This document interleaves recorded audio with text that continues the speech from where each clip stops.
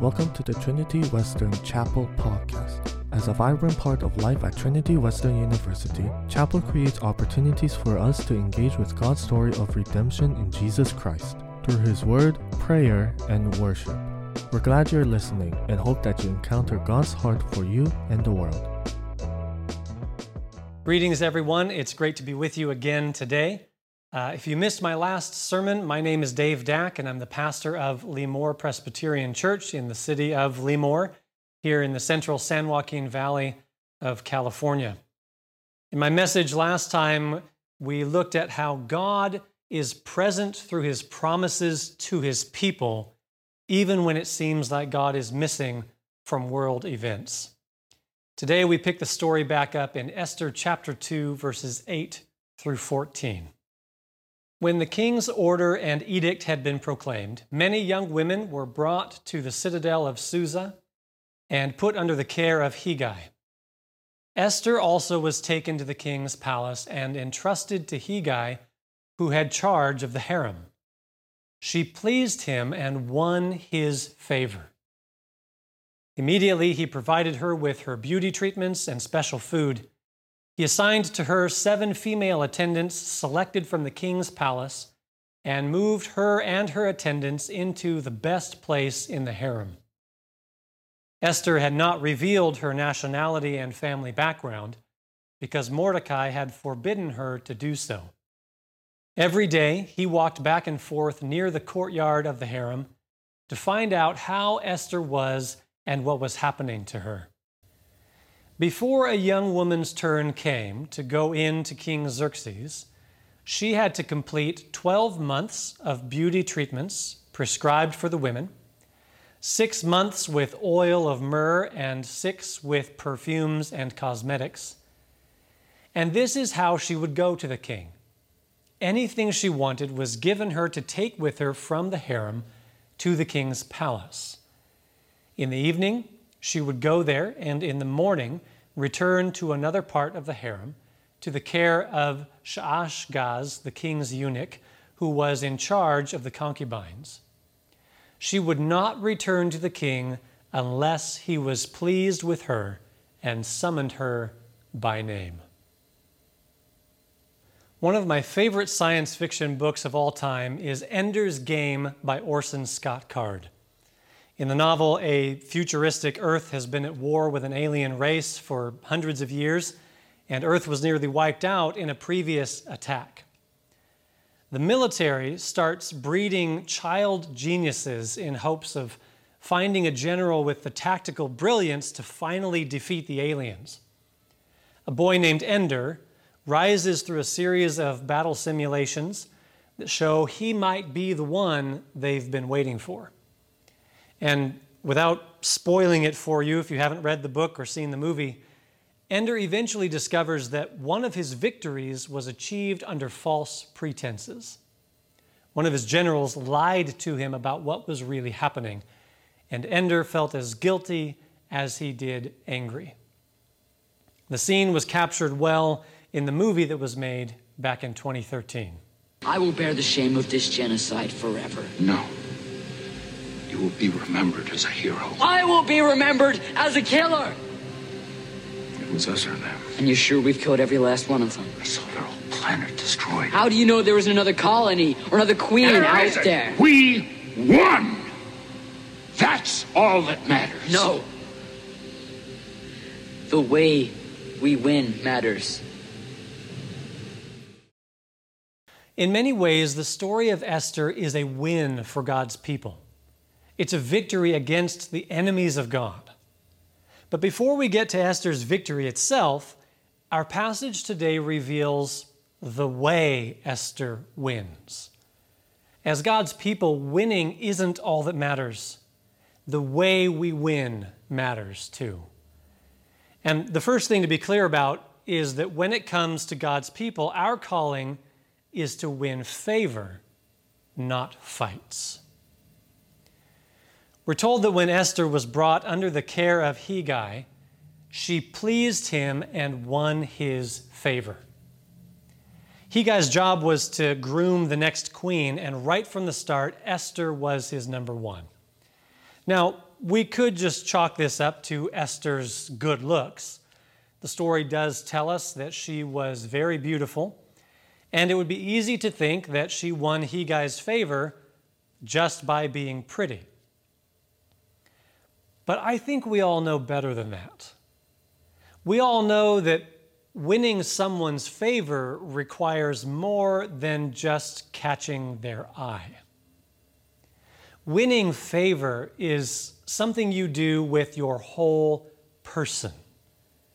It's something you do on purpose. Esther summoned her entire self, looks, personality, demeanor, attitude, and so forth, to win Hegai's favor. And what a remarkable example of our calling as God's people.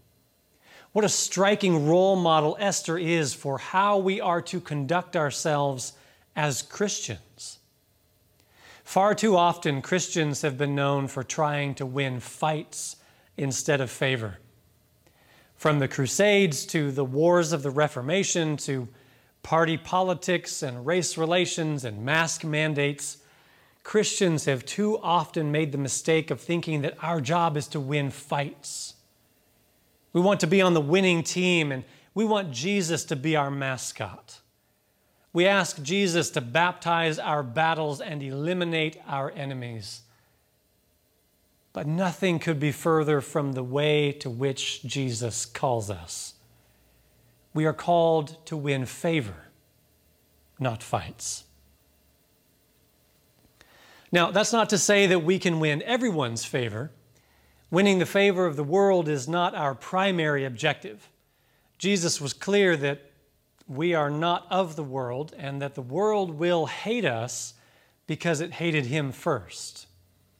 We are not called to people please our way through life or to mortgage the message of the gospel to finance the favor of the world. What we are called to do is to share the gospel in a winsome way. The Apostle Paul, who never budged an inch on his belief in the grace of Jesus and his understanding of the gospel, nonetheless became all things to all people in order that he might win some. Jesus himself said, "Let your light shine before others that they may see your good works and glorify your Father who is in heaven." Our job is to share the gospel in a way that wins favor, not fights. At the National Prayer Breakfast in 1994, during the Clinton administration here in the United States, Mother Teresa was clear about her position on abortion. But instead of picking a fight about it, she talked about the way her and her fellow sisters were working hard to help prevent abortions through adoption. First, she said, we welcome the young mothers and say, we love you, and we will care for you, and we will keep you safe. Then we will find a family who can lovingly care for your child. There was no judgment, only a sincere effort to help. And then Mother Teresa said this at the prayer breakfast. She said, "Please don't kill the child. I want the child. Please give me the child." That's how you win the favor of the world. Not by winning a fight or demonizing the other side, but through the self-sacrificing love of family. Speaking of family, the next thing Esther shows us is that we win as a family of faith. We're told that Esther had not revealed her nationality and family background because Mordecai had forbidden her to do so. Now, this was certainly practical advice on Mordecai's part. If Hegai or the king found out about Esther's ethnicity too early in the process, she might not have made the cut. And that could have spelled disaster for all the Jews living in Susa. You see, Esther wasn't trying to win a personal victory. She was trying to win a family victory, a victory for her people. When it comes to winning favor, we win as a family of faith. I'm an avid chess player, which is not the same as a good chess player. But one of the lessons I learned early on is that what you want to do is get all your pieces working together.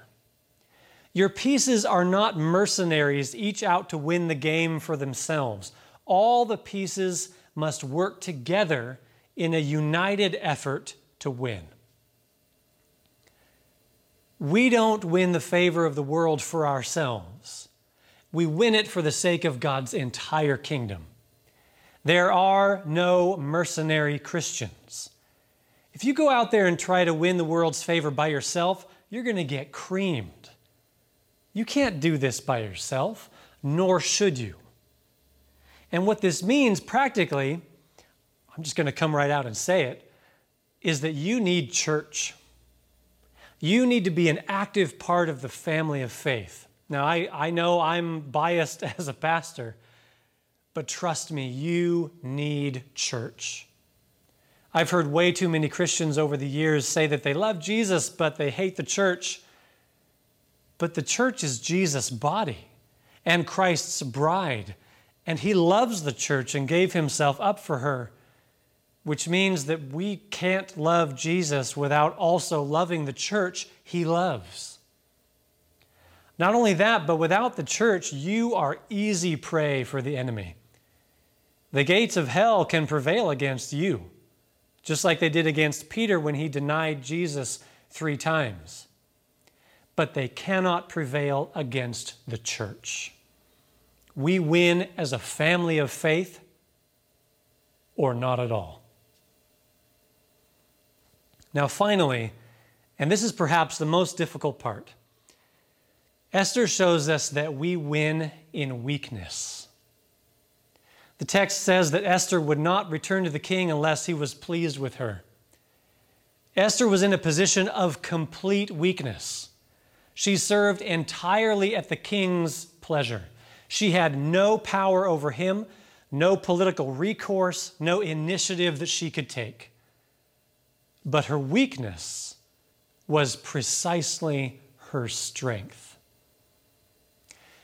This is a constant theme throughout Scripture.